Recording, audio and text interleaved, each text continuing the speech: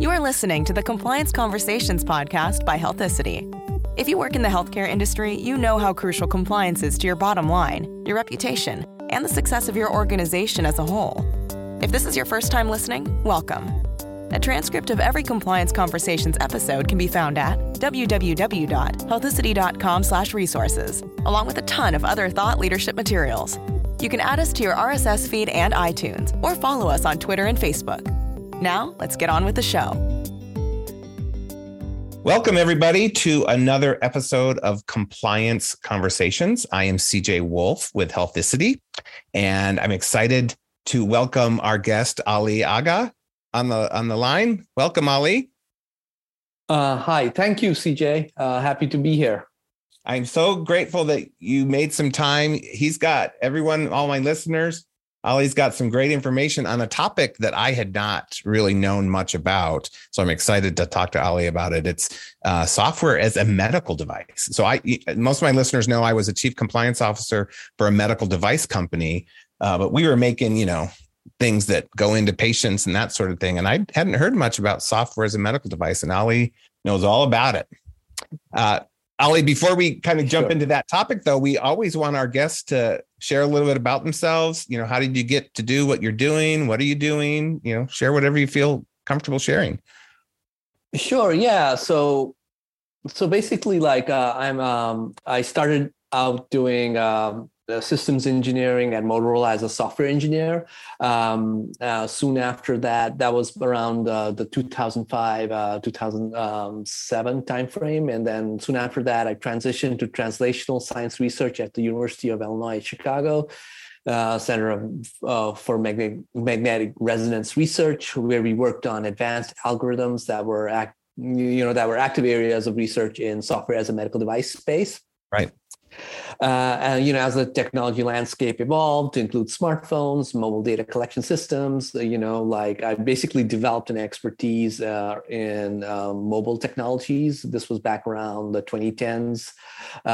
So while working at the University of Chicago, NORC at the University of Chicago, I proposed and developed a mobile application that changed the way that they do data collection in the field. Okay. Most recently, I also worked at Matter, actually a software consulting company called Orthogonal at Matter, which is like a medical device kind of like incubator in Chicagoland area. My clients included Google and Quidel. Those were my most notable clients.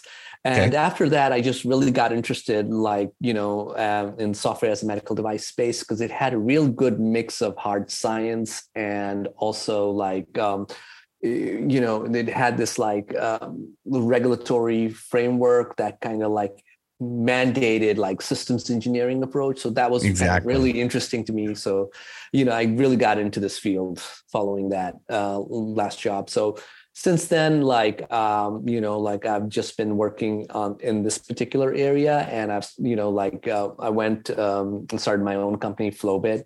Now I work on projects such as those. Sweet.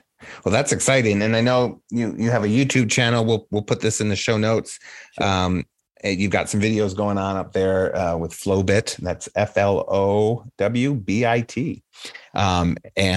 So we'll share that a little bit so people can find those types of things. Why don't we jump into this topic and you can at least just start at ground zero for people like me, our listeners. What is the concept of software as a medical device? What is that?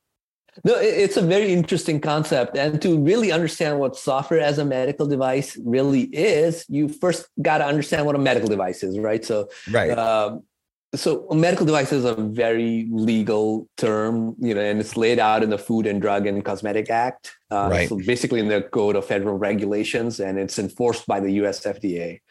Right. But for your audience, to put it simply, I would say that a medical device is something that helps patients and providers monitor, diagnose, treat, or otherwise assist or mitigate a specific disease or condition, And it should do that primarily without the use of chemical action, say, for example, in drugs.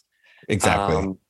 Now, software as a medical device is basically like accomplishing those specific tasks that I mentioned, but it needs to do that only through software, and it excludes hardware. Like the definition excludes hardware.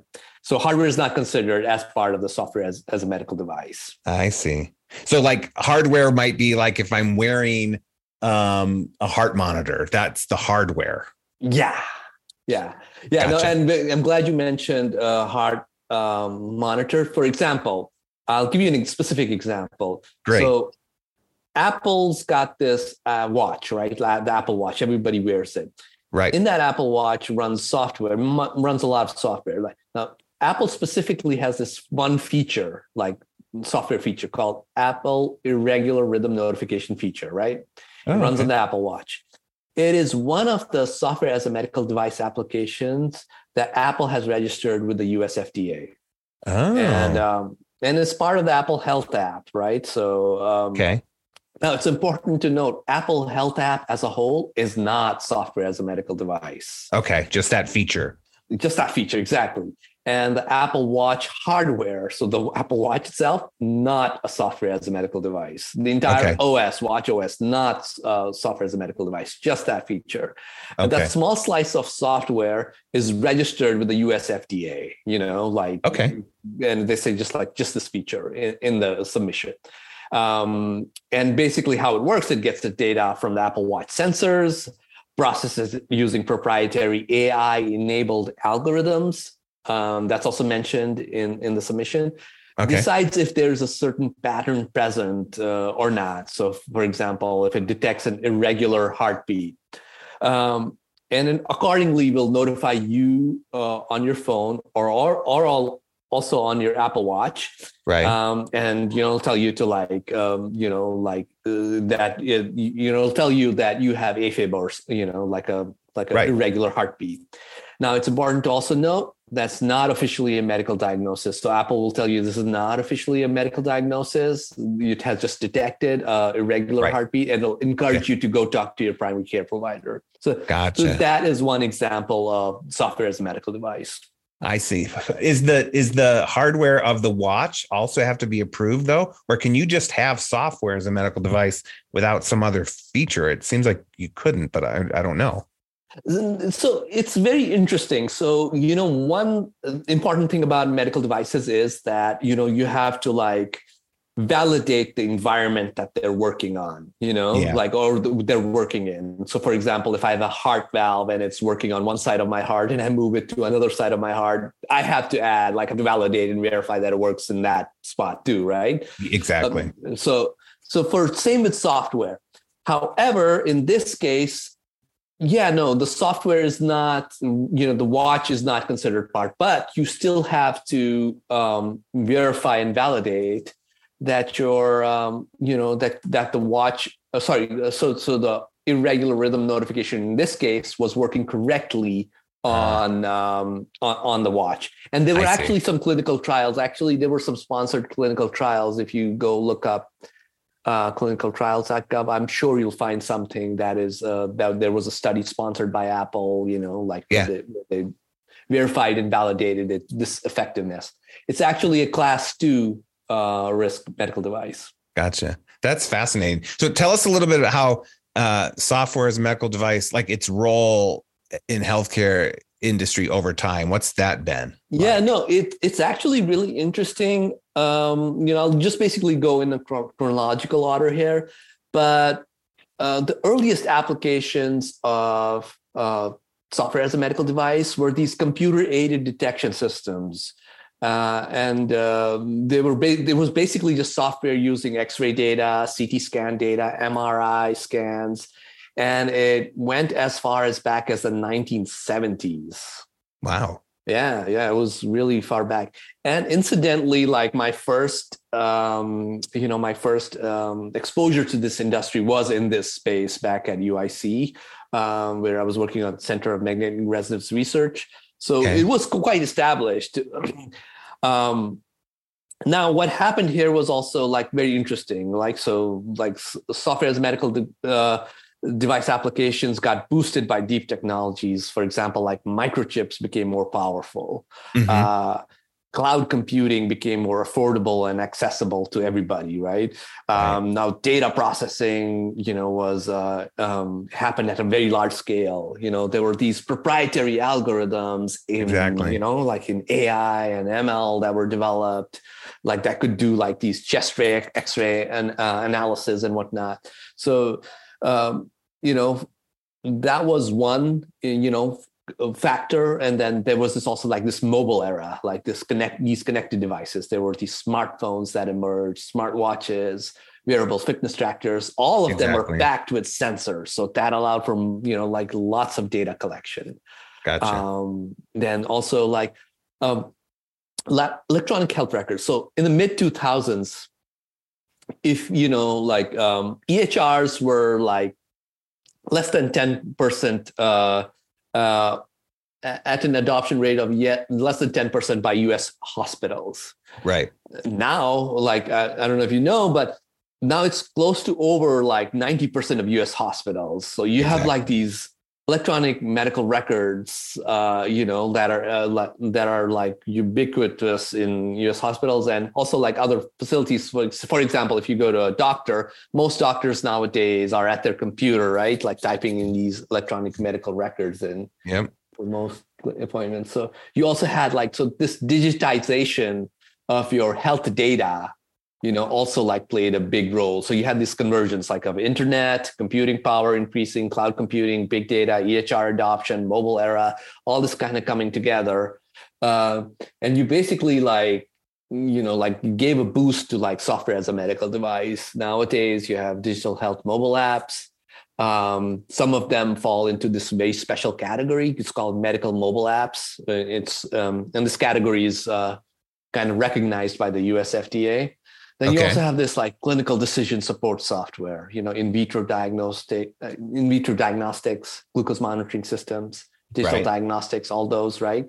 So the computer-aided detection systems are part of these, and they have been along and been most successful.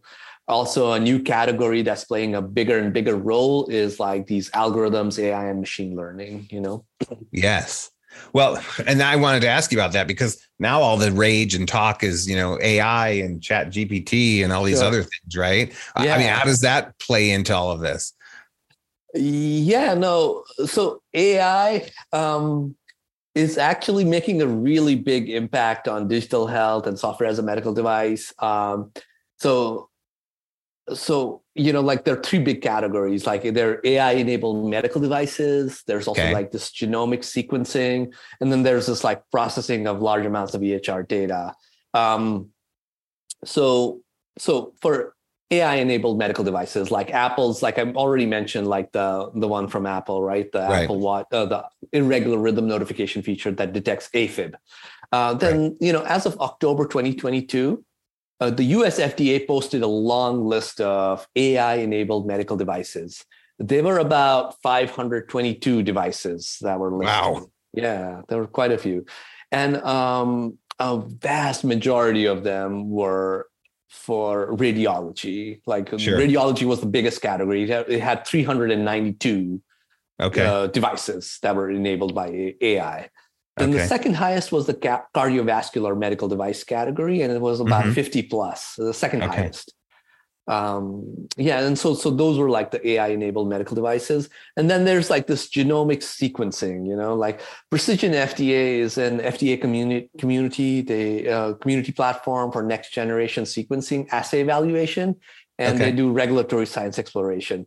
So they held many competitions, including Truth Challenge back in 2016 and then in 2020, where participants tested technologies for DNA variant calling. Yes, some of the entries using machine learning and AI had crazy outstanding scores, like 99.96 accuracy, 99.97 accuracy, like nearly perfect, Yeah.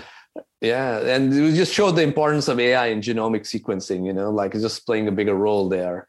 Then obviously like with like these large sets of EHR data now available. Exactly. Now you can think of, like how hard it would be for like humans to like write rules and process this, but AI can do this much more effectively, where it can go through large sets of electronic health records. It can look at large number of possible health conditions. It can look at all your symptoms, right? And you can imagine an AI triage room, emergency room situation where it's time sensitive, you have access to limited resources.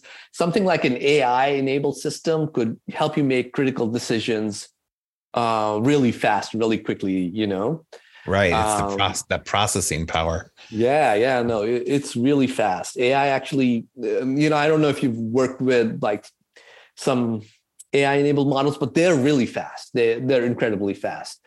There's an interesting story here too, of an AI enabled system. So, before like you had ChatGPT, like large language models, like, right, which were text-based, prompt-based, right? Like there was another prompt-based system, and it was Internist One. It was in the 1980s. It was developed. It was an AI program created by a team of researchers based out of University of Pittsburgh. It helped with the medical diagnosis, and specifically, it was supposed to mimic an internist, a doctor who specializes in internal medicine, right? Right. It would ask you questions about the patient, like say, what's the patient's name, age, gender, what kind of conditions, and then it would, what kind of symptoms there are, such so on and so forth, and then it would help with the diagnosis, It took 15 years to build. It was a massive effort, but it failed. Gotcha. It failed not because it was not inaccurate, but it failed because, it didn't have a really fluid clinical workflow. There was a lot of manual entry of data. Gotcha. And it was not also like generalizable to other locations. For example, like their data set did not learn from new cases. So if it was developed in Pittsburgh or like the Midwest or wherever, like you couldn't take it to Japan and it wouldn't work there. The data was static. Gotcha. But the medical expert system was groundbreaking. It was groundbreaking AI, and it was ahead of its time. Obviously, it suffered from disadvantages like not having these large sets of electronic health records. There was no voice recognition. There was no natural language processing. Machine learning was not applied in this case. Right. But, like with models like ChatGPT, on the horizon, like I'm pretty sure like there are like innovators out there in this space that are looking at this problem again and, like making like some good progress now. Yeah, I bet. This is all fascinating. Let's take a quick break and then we're going to come back and talk some more. This is such an exciting topic. So hang in there with us, folks. We'll be right back. If you're listening to this podcast, chances are you need content to help advance your career in compliance. You need great information and CEUs to keep your certifications. We're here to help. Healthicity offers webinars on tons of topics designed to inform and educate while keeping it interesting. And most of our webinars will earn you 1.2 CEUs. We know you're busy. That's why our webinars work with your schedule. You can attend live or watch on demand. Grab a cup of coffee, a snack, whatever you need. Settle in and check out all our webinars at healthicity.com/resources. Now let's hear the rest of this episode of Compliance Conversations.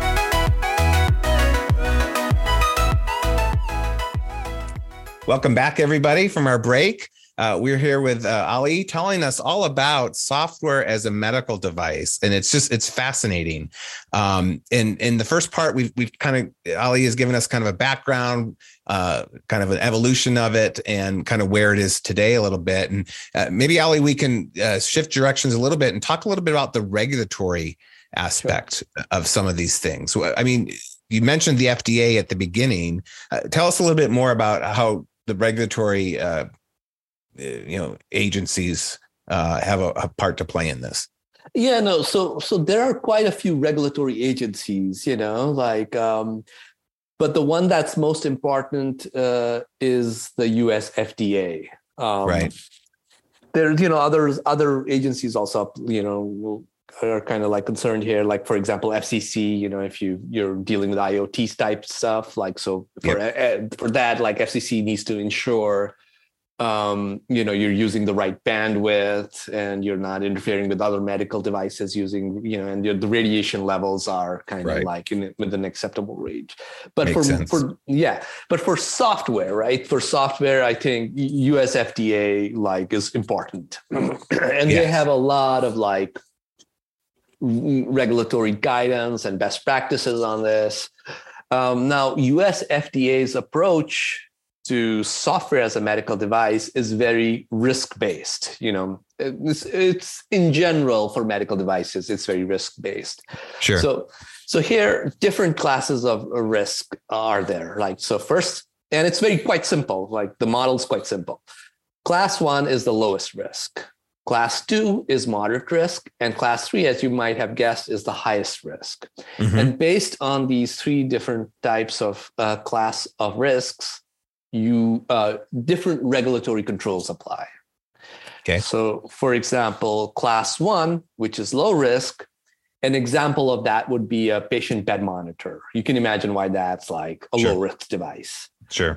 Here, something like general controls will apply. So what that means is that it would pertain to like the general controls would like mean you would do device registration and listing. Okay. You'd have some design history records and reports, and you'd follow some good manufacturing practices. These are just a few, general controls. A class 2 would be moderate risk. And an example of this is Apple's irregular rhythm notification feature. Right. Because it has moderate risk because you can imagine like AFib is a serious condition, right? So class 2. Right. So here you have the general controls that we discussed from the previous class. On top of that, you layer on an additional regulatory control, which is called special controls. Okay. In special controls category, you have to have like performance standards. You have to do post-market surveillance. You have to have pre-data requirements, and you have to have labeling. And then there are some other controls as well. And then finally, you got this class 3, which is the highest risk. Exactly. An example of that would be a wearable automated external defibrillator. Sure. Right. So it's like like you could basically, it's a life-sustaining, or if it doesn't work right, this could be life-threatening, right? Exactly. Yeah. So you've got like general controls that we discussed from the class 1. On top of that, you add this really stringent pre-market authorization controls on top of that. And PMA involves a lot of work. So you have to do like post-approval studies. So even after you're approved, you have to continue to study the performance of your device. You have to also like do periodic reporting, Right. Even if you change your company name, which has no impact on performance, you have to file an amendment. If the device is, being used in a new environment and it has an impact to performance, you have to do a supplement, Okay. So these are the kinds of regulatory controls that you have to follow. Now, it's important for developers to understand this because this will determine your FDA's regulatory pathway going forward. Okay. And is that why you started Flowbit to kind of help with that, or what? How does Flowbit help?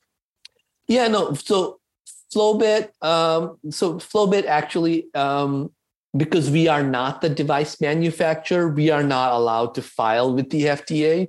The device manufacturer, the innovator, who produces the whole system, needs to file with the FDA, right? So we only help with the software. But we can help you anticipate regulatory controls by performing risk analysis, right? We will build software under design controls. We do this in a quality controlled manner. It's a well-documented process, so that you can prove to regulators that your product has been developed under adequate design controls. We also provide documentation supporting regulatory compliance. Like things like your software development plans need to be there. So if you're developing software as a medical device, you also have to have a technical architecture documentation. You need to have a quality plan, which includes your verification and validation protocols. You need to have also some system integration planning. All these documentation needs are dictated by your regulatory controls that apply to your device, and that's determined by your risk levels. Okay. And you may have alluded to this already, but because you talked about the external defibrillator, right? Right. There's a hardware component, but then there's the software component. Are those both filed together, or are those separate filings, or is that not even an accurate question? No, that's a good question. Yeah, no, I have seen filings where they're both lumped together. Like it'll say like, oh, this works in tandem with our such and such, I see. So there are like, and US FDA does have a medical device database. So you can look like your specific product category, you can say like, oh, this is my software. Oh, this is my software intensive system. And as part of that whole system, this is the hardware that works in tandem with my software, and this is my application. So it could be part of the whole system, and you can have different classes for all of these subsystems. So I've seen both. Like sometimes you can file together, and sometimes you do it individually. Okay, well that makes sense, because one thing I was thinking about, all these people with sleep apnea, and they use their CPAP machines, and I've heard of some trials in the last few years, and I think they've been approved now, where you can do like these implant stimulators where they implant a electro stimulator so that it'll stimulate the neck muscles. So when they relax, and that's what causes the snoring and the obstruction, the little shock. So I'm curious, like, would that kind of device does it have software in it? You can tell I'm not a techie. Or is it, do you know what I mean? Like, where does it stop from like being a sensor, and when does it become software as a medical device versus just the device? Yeah. So the software basically has to make a medical device claim, right? For example, if I were to have, like in that sleep apnea device, right? If I were to, like, if the hardware is just collecting some vitals, like some information, right? Okay. It would not really be, considered software as a medical device. But for example, if it did some processing with that data, it did some gotcha. There was an algorithm that looked at the pattern of data and told you like, we need to shock the like the user, I gotcha. In that case, it sounds like it's treatment, right? So, gotcha. That would be software as a medical device. Now, I specifically am not aware of any specific sleep apnea device, but you're right, 100%. I was looking at the other day, I was looking at some clinical trials, and I did see a lot of these sleep apnea devices, and they probably are also listed in the US FDA website. Gotcha. And so you could get specific information regarding, what is classified software as a medical device and which product category this falls under. Like when the algorithm is doing a medical function, like it would be considered. Sense. Yeah, that makes. So do you have any other examples of like successful applications of software as a medical device in the clinical practice? There have been many. So like we discussed, like clinical decision support software and clinical aided detection systems. There are also like a lot of wearables, monitoring apps. There's also like continuous glucose monitoring devices, which have been incorporated into clinical practice now. So you probably see a lot of ads for these glucose monitoring devices, right? Okay. There's also like digital therapeutic apps. So Endeavor RX was the first ever video game used to treat ADHD. As of June 50, 2020, FDA permitted marketing of the first game-based digital therapeutic.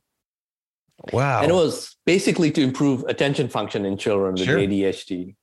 Now, what was interesting about this? Clinical trials showed it had longer lasting effects when compared to drug-based treatments. That is fascinating. Yeah. I love that. And I love what you're talking about, just like with the electronic health record and all the data. Many years ago, I was involved in a project where there was a massive influx of people into a geographic region, and the public health department was trying to monitor. So like they wanted to predict if there was a outbreak, an infectious outbreak going to happen. So they wanted to monitor all the hospitals in this region for chief complaints that would make someone suspicious of it. And then they would look to see if it's spreading and that sort of thing. I don't know I don't think that ever came of anything, but I'm just thinking when you were talking about all the data that's in health records, if there were some way in the future, and maybe this is a future state kind of question, if all of that could be connected somehow, you wonder if, like at a public health level, if you could, identify hotspots in certain parts of the country, and you know what I mean? Actually, it's actually being done already. Like there is flu forecasting, for example. Okay. Yeah. So I think that's what you were alluding towards, right? Right. Yeah. The example I was using was, it was actually the Olympics was coming to a certain geographic. Oh, I see. And the health departments, is expecting an influx of people from all over the world. And so they were thinking, okay, how can we use data just to kind of keep people healthy? Because you're getting this mix of all these populations from all over the world. What if somebody's carrying something, that kind of thing? So, but my guess is you'd have to have software as a medical device doing that kind of analysis. Or is that? That sounds right. Yeah. I think that would be one of the things that you could use software for. Yeah, for sure. That's so interesting cool. Use case. Yeah. Well, tell me, so we're getting kind of close to the end of our time. And I know I probably didn't ask you all the things I wanted to ask you, but in the last couple of minutes, is there anything that you would advise, like maybe best practices in the field, companies that want to get into this, or anything else that I didn't ask that you'd like to highlight? Yeah, no. So for best practices, right? So software as a medical device has a really long list of best practices and standards. Okay. And you can look at FDA's website to get a feel for, like what are all the best practices in this space. From my experience with clients, there are some that are overlooked that I have talked about most recently. And these include in-app analytics, automated testing, interoperability. And I can give you some details around this. So for in-app analytics, right? So this has like widespread adoption in e-commerce, marketing, and social media.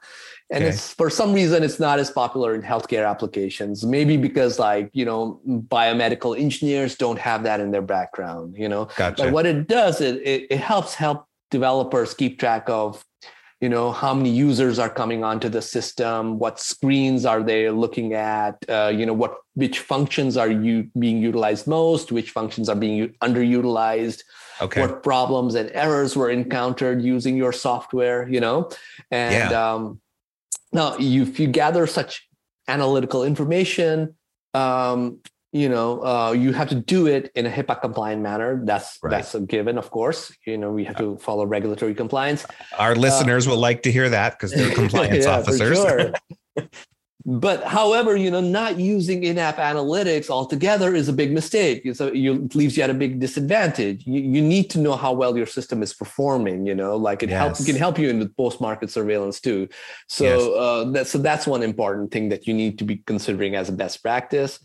Another thing is this is quite interesting, right? So automated testing. So for example, iOS is currently supporting 23 models, right? Like phone models. It sounds like a lot, but it's actually, those are the iPhone models that are available out there.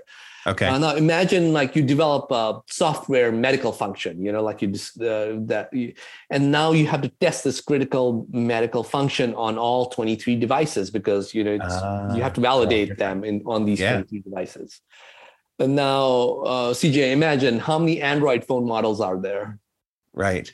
I don't know. So Android is running right now on 24,000 distinct phone models. Oh my goodness. So, it just becomes even if you were to cut down the number of, devices your software is compatible with, but you still are left with a large number of devices, phone models to test your software as a medical device to run on, right? Exactly. So you need to have an automated testing strategy here, Okay. and what happens here is like, innovators understand this, but sometimes like either they don't start at the right time doing this, or they start too late, or they just don't know, they don't have the expertise to design it well, so. Right. So this kind of like falls short. Last but not least is the interoperability piece. So besides at-home patients, your medical device users could be like an outpatient facility or clinic. They could also be a hospital network. It could be a medical lab. It could also be a research facility or academic institution. Now, what's important about these type of users is like they work in offices or organizations that have large IT departments. Yes. And those IT departments have ISO standards, cybersecurity standards, privacy standards, Exactly. All these practices need to be, kept in mind, but also like there needs to be like a data interoperability focus as well. So your data that you're collecting needs to be interoperable with their data systems, right? Okay. So that is another thing that I've noticed, like innovators will like think about last, when they get to their client and they talk to the client's needs, and then they realize, oh, actually we need this one additional thing, So, if you think about interoperability upfront, they'll save you some time down the line. Yeah, that's fascinating. And obviously you have experience, where people are making missteps and where you can kind of give them some advice. This is really great, Ali. Anything else before we kind of close? Any last minute thoughts or? No, this has been we're good. Yeah. No, thank you. No, I really enjoyed the conversation. I really love talking about this. So thanks for giving me a chance.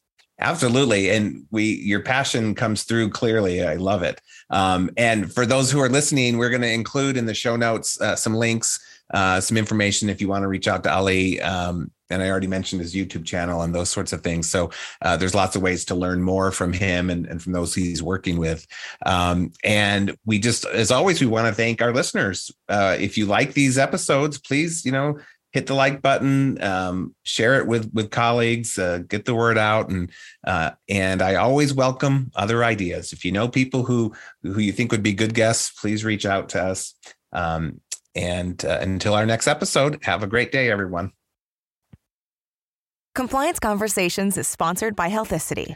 Healthicity designs software and services that simplify compliance and auditing challenges that reduce your risk and save you money. Where others see complexity, we see simplicity. For more information, visit healthicity.com.